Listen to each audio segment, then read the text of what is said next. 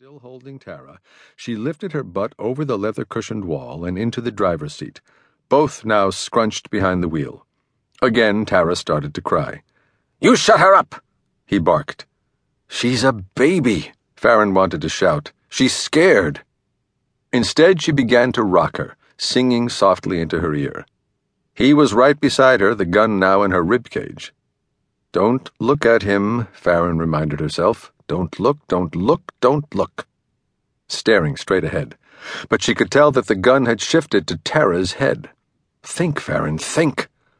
But nothing came into her hapless brain, not a thought, not a clue. Fear had penetrated every pore of her being as her heart banged hard against her breastbone. Her chest was tight, her breathing was labored.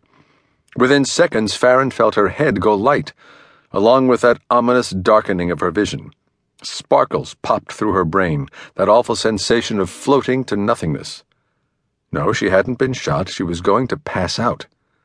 "Don't pass out, you fool! You can't afford—" His voice brought her back to reality. "You give me the girl, then you drive." Tara was still on her lap, little hands grabbing Farron's blouse. Once Tara was out of her grip, Farron knew they were both helpless unless she did something. Farron knew she had to move. Without warning, she pivoted around, using the solid weight of her shoulder bone to slam it against his gun-toting hand. Although the sudden move didn't dislodge the gun from his grip, it did push his hand away, giving Farron about a second to spring into action. This time the console was her friend, because now he had to get over it to do something to her. She jerked down on the door handle, then kicked open the metal barrier to the max. Still holding Tara, Farron bolted from her seat and attempted to run away. But her shoe caught, and she tripped, falling toward the pebbly road. What a klutz! Thinking as she plunged downward, break the fall with your hip, cover Tara, then kick. She contorted, managing to land on her hip and shoulder, scraping her right cheek on the unforgiving, rocky asphalt. Immediately she rolled on top of Tara. Finding her vocal cords, she let out a scream worthy of the best B horror movies. A deep male voice shouting, "What's going on over there?" Even from her poor vantage point, Farron thought that the shout might belong to the man with the brown pit bull. Several popping sounds. "Oh God," she thought, "he's shooting at me." Farron prepared for the worst, the sting, the pain, the writhing and horror, or whatever was to come, because she'd never been shot. But nothing penetrated her body. Instead, the popping turned out to be the car's engine. Within moments, the Volvo's tires screeched as they peeled rubber. One of the back radials smashed over her left foot and ankle as the car blasted from its launch pad. Now came the pain. It burst into her head and made her sob. Loud, but it didn't drown out Tara's piercing cries.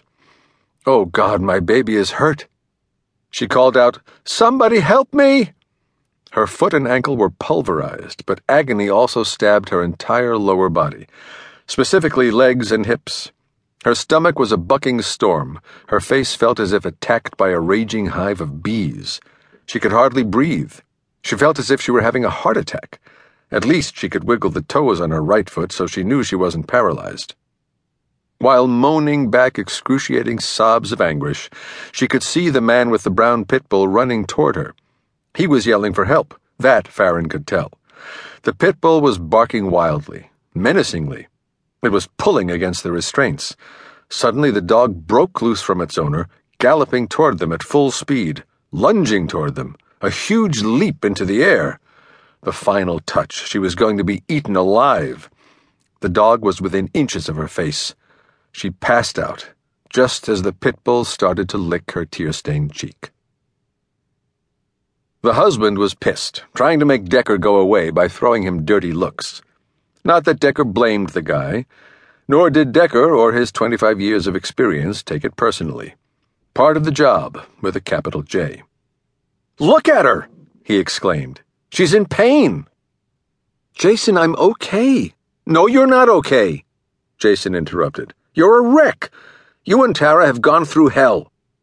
Anger had made him red-faced. Suddenly his lower lip quivered. "You need your rest, Farron." He was about an inch away from breaking down. Decker understood the feeling firsthand, the helplessness that clouded and infuriated. Men were supposed to protect their families.